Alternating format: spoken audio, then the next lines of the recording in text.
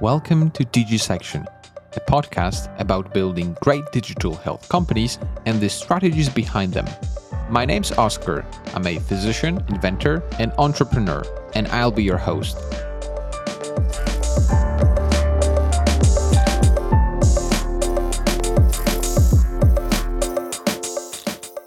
The following is a conversation with Aline Noizat. Aline is a connector by heart. She is passionate about innovation and new technologies applied to healthcare. She is the founder of Digital Health Connector, a boutique consulting firm focused on digital health, and the co-founder of Digital Health Innovators Barcelona, a successful local community that has been bringing together the actors of digital health ecosystem for the past 9 years. Aline has a strong international experience working with startups and helping them to scale and connect with corporate companies. She was the program manager for Bayer G4A, so Grants for Apps, and business development director for Health 2.0. She's actively supporting Frontiers Health, South by Southwest, Medica, and Vision Health Pioneers. This episode is special because of two things. The first one is that we will be answering listeners' questions that were sent over the last 2 months. And the second, even more important fact, is that we're releasing this episode on Aline's birthday.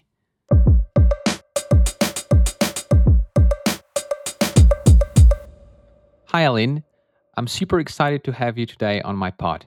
Hi, Oscar. Very happy to be here. Thanks for inviting me. My pleasure. Where does this podcast find you? I'm in France today, in Champagne. That's great.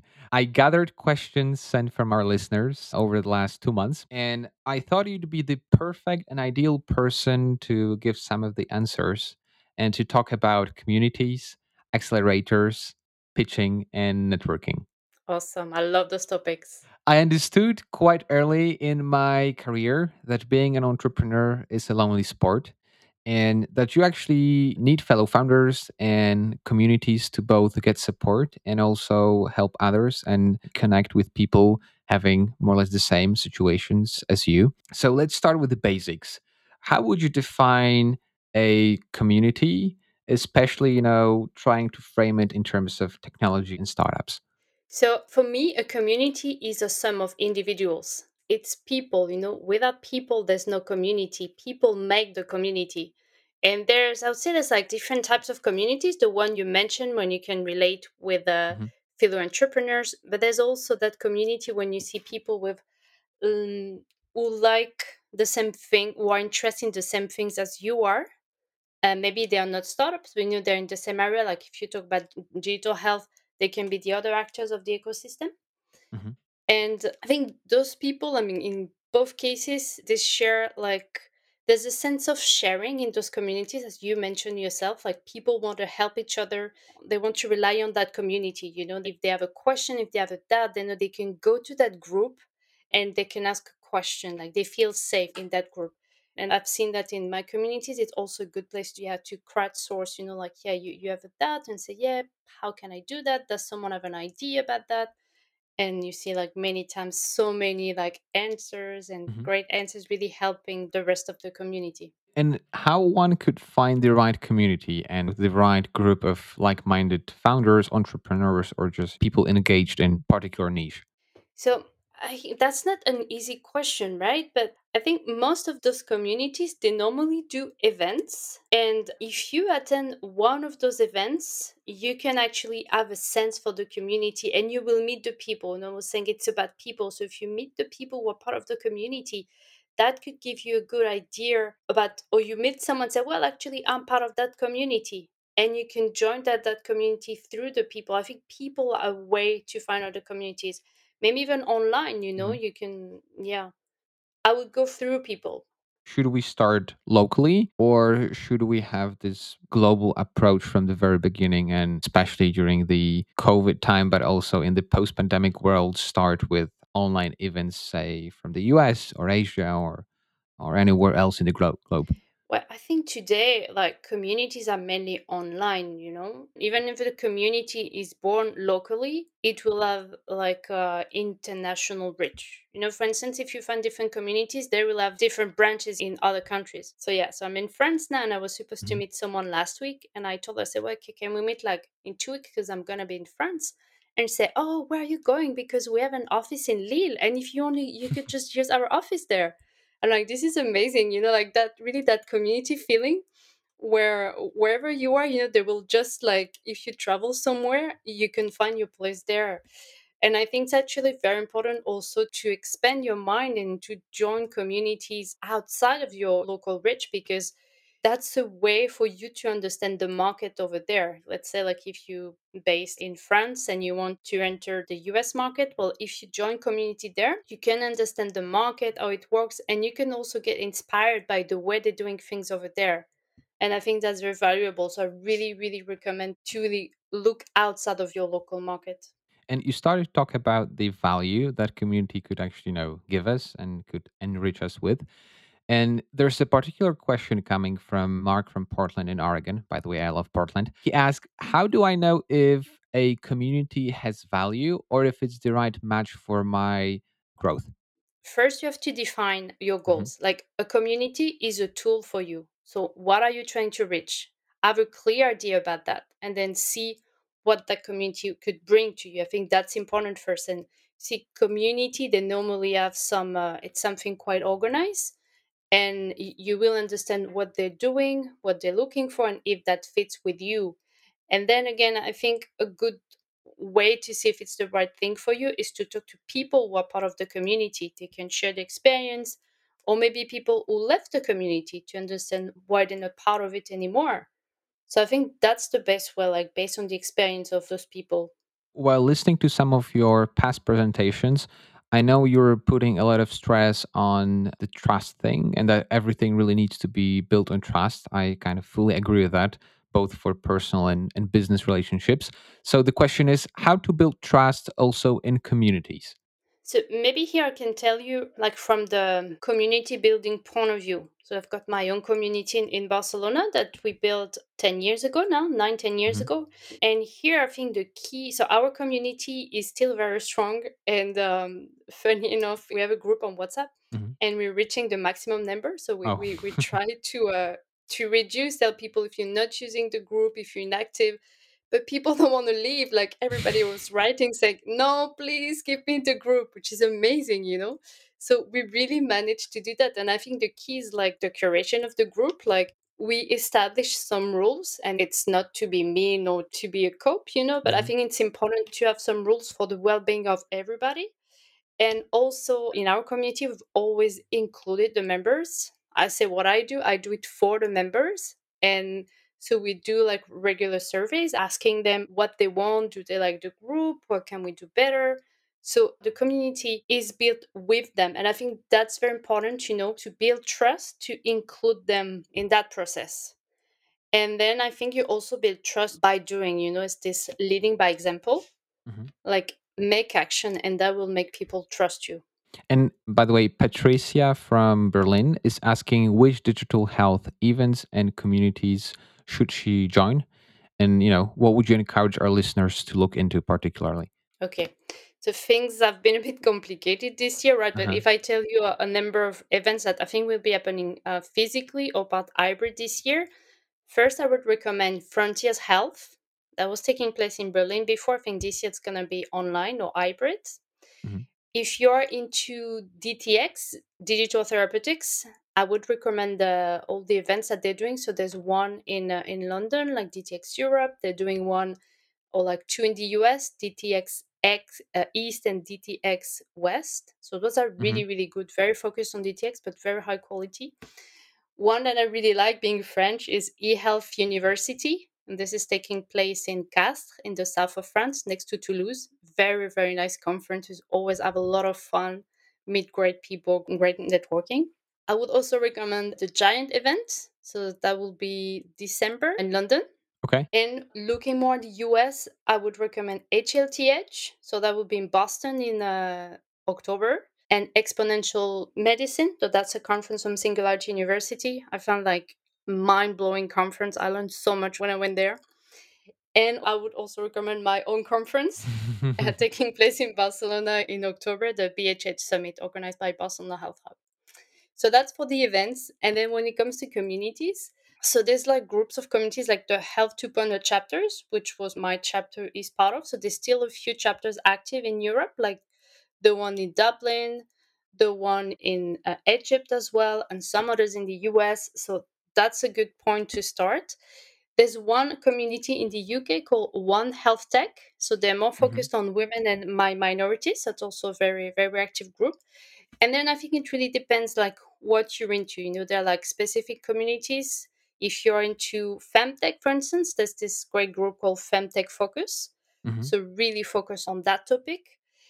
And I would also recommend to join communities that are different from what you're doing. So to leave your comfort zone and to get inspired by what others are doing. I think this is also very cool because you learn new things, you meet new people, and then you can apply that to your own business. Very good advice indeed. By the way, a quick note to all of our listeners: we will try to put most of the links to the events that Ellen just described in the show notes.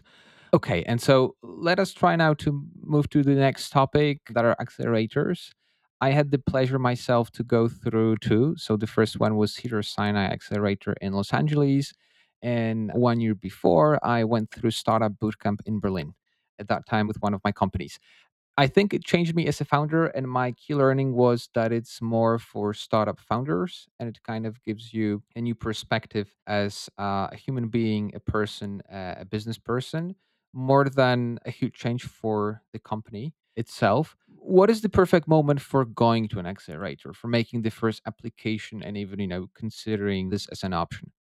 I would recommend companies to apply when they have first a clear idea of what they want to do, to have things like mapped out quite well and to have MVP already. Because I think before that, it may be a bit early and you won't make as much out of the program as you would if you have a MVP. Mhm. And I think it's the same like when you want to do an MBA, they tell you that it's better if you have like 5 years Yeah. experience working in different companies before doing the MBA. And I absolutely relate to that. When I did mine, I'm like, you actually look at what you've learned and done in your job and you learn from that in the MBA. And for me, accelerator is a bit the same. If you're too early in an accelerator, it's too much and you won't really get a lot from it. But if you have a clear idea already, the accelerator will help you to validate and to make the most of all the different sessions that are offered to you. But I guess there's also a point in what you were saying you went to two. There are different types of accelerators, and some are more focused on early stage companies, like it's the case for Vision Health Pioneers, which kind of the continuity of a startup bootcamp that you did yourself. And then you've got accelerators with pharma companies like Bayer G4A that I was part of for the pharma. And they are looking for companies more advanced because what they want at the end of the day is to do a commercial deal. So it also depends not only on you, but what the accelerators are looking for. What is your experience, as the person running acceleration programs? What are the traits of the most successful teams and companies? So I've always found that the most successful were those. So first, they had a clear roadmaps. They knew why they were in the program. It really fitted in their roadmaps. And there were also companies that were spending a lot of time in the accelerators. Like they were very engaged. They were attending all the activities. They were really creating opportunities for themselves with the accelerators.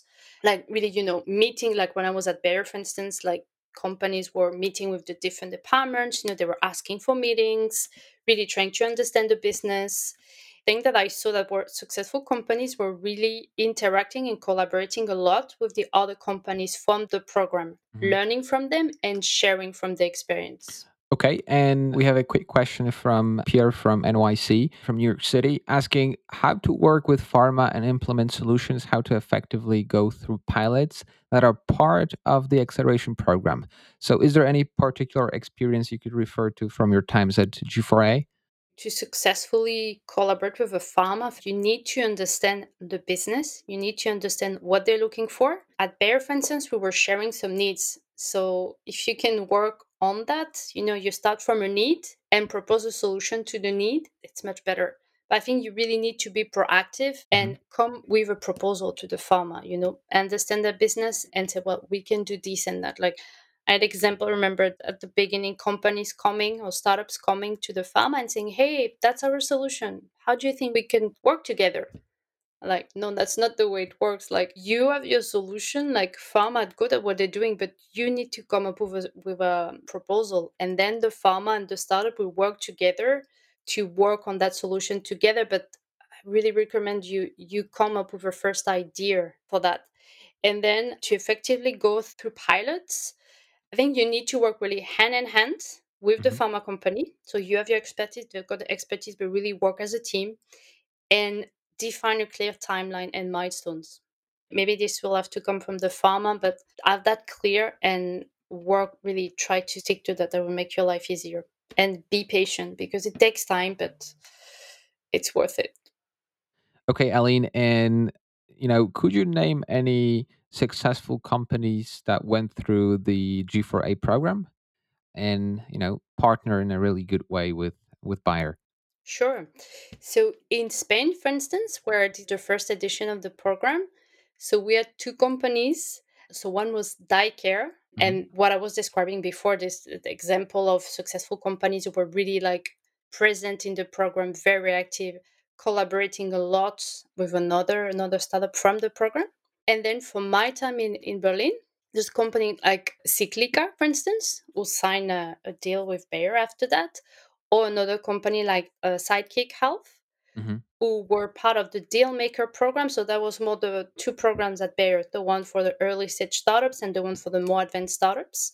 So Sidekick Health were part of the Dealmaker program, the more advanced program, and they also like struck a deal with Bayer and think they also got some investment afterwards. Yeah, Yeah. so got some nice partnerships coming out of it. And last question from a gentleman whose name is Chris from London: how to make most of your time during and post acceleration time? So I think that's a bit what I was telling you before, like be present during the accelerator. If it's a presential program, like be there. We also saw many times we've got like clients or providers or investors that were visiting us at the accelerators, and we were introducing them to the companies who were there. So those who were physically at the program, they really highly benefited from that. Those who were never there, well, they didn't. So I think that's very important. That's why I really insist on being physically in a place when possible. And also in an accelerator, you have a lot of mentors. Like they can be mentors from Bayer in the case of G4A or outside mentors. Also make the most of that, like really create connections, build relationship with those people for the program and for after. That's very important.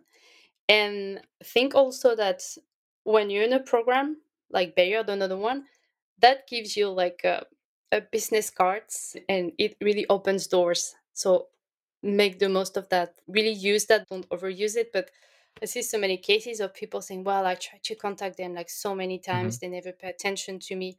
But now that I'm part of the Bayer program, well, they just give me an appointment next day. I say, yeah, so that's very important. And then, so after the program, most of accelerators, they've got alumni programs. So the same, really be part of it, be active in that.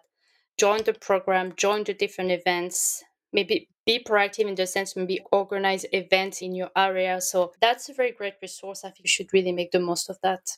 Let's move on now to my favorite topic, that is pitching. What are the best pitches you've seen? So for me, there were those who could really create an emotional connection. Someone who can really transmit the passion for the project. They can make me feel part of the project. They can convince me of why they were doing the project and why I should be on board. In the case of an investor, for instance, of why I should care about the project. And I think it's also important to accompany your pitch properly, like to have a nice deck that's clear, simple, and that follows your pitch. Okay, and let me ask you here a short follow up question. So, I heard kind of two opinions from VCs. One, that founders shouldn't waste too much time on making, a beautiful design of the deck, but just, work on the business at that time. And the second opinion was that if they're not able to produce a beautiful deck, then they probably won't be able to work on the details of their business in the future. What is your take on that? So for me, a pitch deck is actually the materialization of your pitch, what you have in your mind. So it is very important. And like I get put away by decks were like full of text or too confusing. And I would agree that if a deck is confusing, I think it's also confusing in your mind. And keep in mind that a pitch and the same for a deck, it's supposed to be a teaser. You have to get the attention of the audience, being an investor or being a farm or insurance hospitals. But you're not supposed to say everything in that pitch deck. You're just supposed to grab my attention so that I want to talk to you more and I want to know more about what you're doing. And what is the optimal time to pitch? I know that many people are either waiting too long or are going out there not having, a concise story. What are your thoughts? So I think it's never too early to pitch because you are working on something. And for me, pitching helps you to create connections, and connections are key for your business to grow. So I'm not telling you that the first month you have to do a full pitch about your idea, what it will look like, but you can pitch something already and you don't have to disclose everything. But it's important because you never know who you're gonna meet. Like imagine like you're in the lift with an important VC and you're unable to pitch because you're not ready. That's not okay. That's really missing opportunities. And an example that I give, so, I've spent some time on Clubhouse this past month, and I invited startups to pitch in some rooms and they didn't want to go on stage. And then say, sorry, but we were not ready. I'm like, God, but you just lost like huge opportunity. So be ready, even if it's like 1 minute pitch explaining what you're working on. But I think it's really, really important to build relationship and meaningful contacts.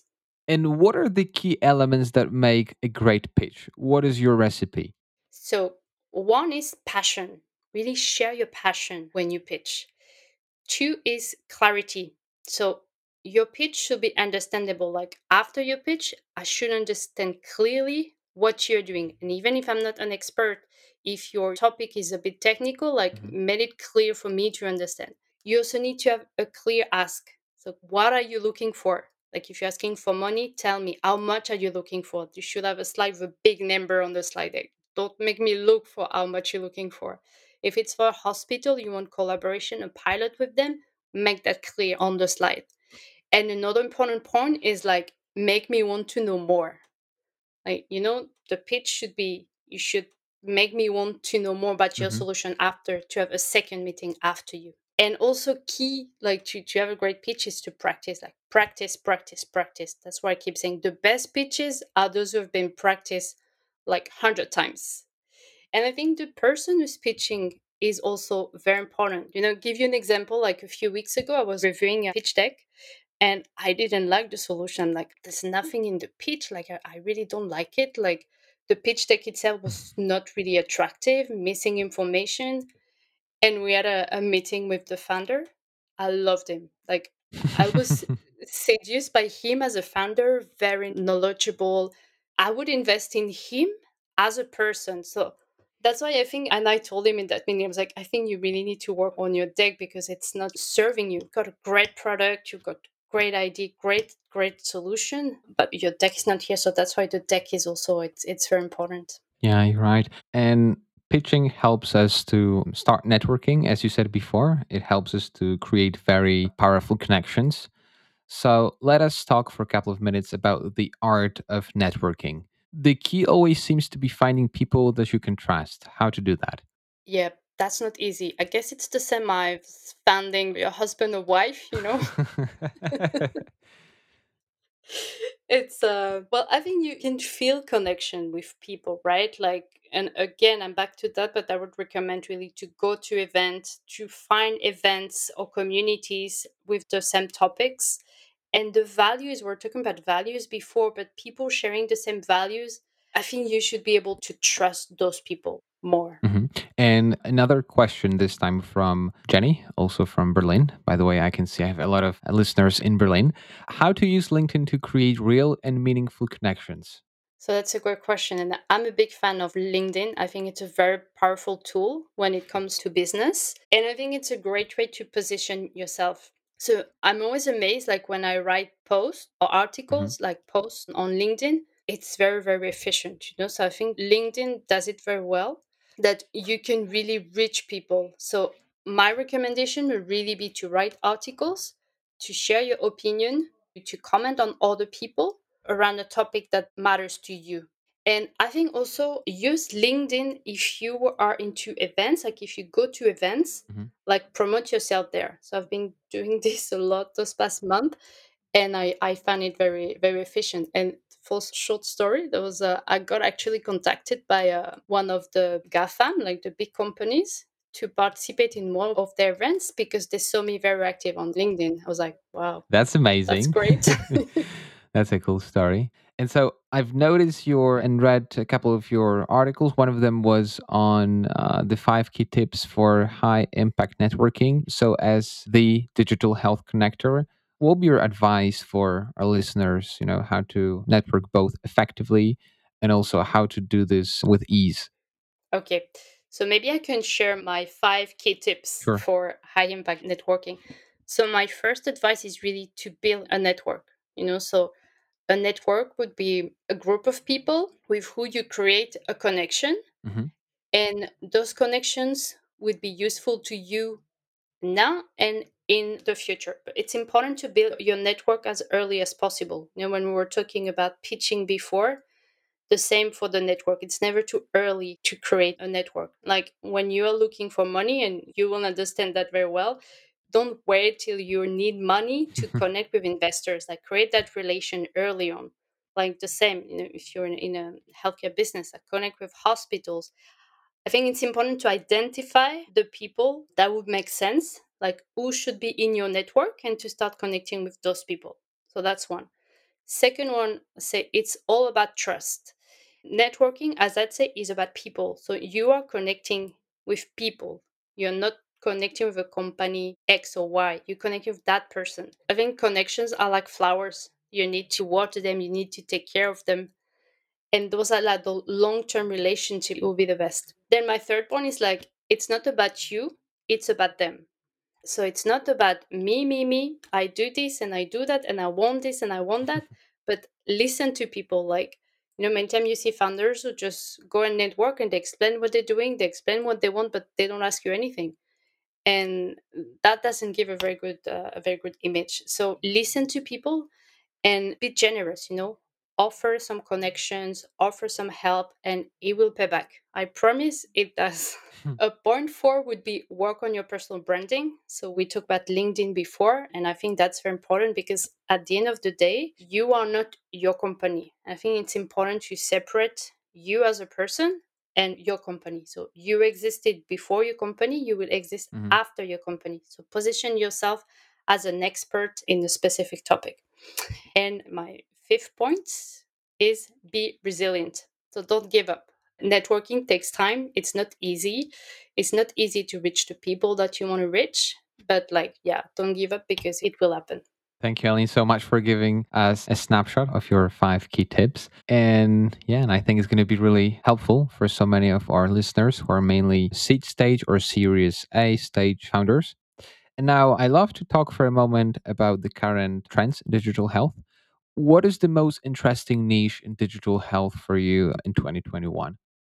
So I think that's something that the pandemic showed us is that the care is coming more and more where the people are. We saw that a bit before, but it made it more clear. Like we saw many people being at home, they couldn't access their healthcare, but they still needed healthcare. So that's where we're going. We need to bring even more the care to the house or to where the people are, like being chronic patients, or you can also do like rehabilitation at home. And maybe one technology I'm very excited about, and I think can help in that sense, like the voice AI technology. I think there's like huge opportunity, huge potential with that specific technology. Yeah, I'm also a huge believer in voice. We'll see how early we'll get the full potential of it. And how about your personal inspirations and fascinations? Is there anything that you've recently read, watched, or got inspired by? So I'm really inspired by seeing health tech in action. You know, what we say when work is your passion, it's not work anymore. And I'm very much into health tech what I do. And yeah, that really what makes me happy, to get up in the morning and to realize that what you are doing can have an impact on people's life. I think it's really, really great. And the ability to be able to help founders who have great solution to push that to the market. I'm really inspired by like genuine people who want to make a difference. People who don't have ego, who are not seeking money, just want to make a difference. I've got, for instance, like a friend of mine. He worked in his kitchen during the Hmm. lockdown, like 3D printing some face shields for the healthcare professionals. And I admired him. And the thing that I admired the most is like he didn't want to talk about it. Like he doesn't want people to know that he did it because it's like it's not, I don't want it to be public. I just he did it to help, and I find it even more impressive. And Aline, could you tell our listeners how they can reach you? What's the best way of contacting you, either regarding the presentations, tags, or any other kind of digital health support? Sure. So you can find me on LinkedIn. So I'm pretty active there. You can find me on Twitter. So it's Anoizet, Anoizet. And I've got my own website as well, digitalhealthconnector.com. Aline, thank you for being with us today and thanks for joining. Thank you so much. It was a pleasure. Speak to you soon.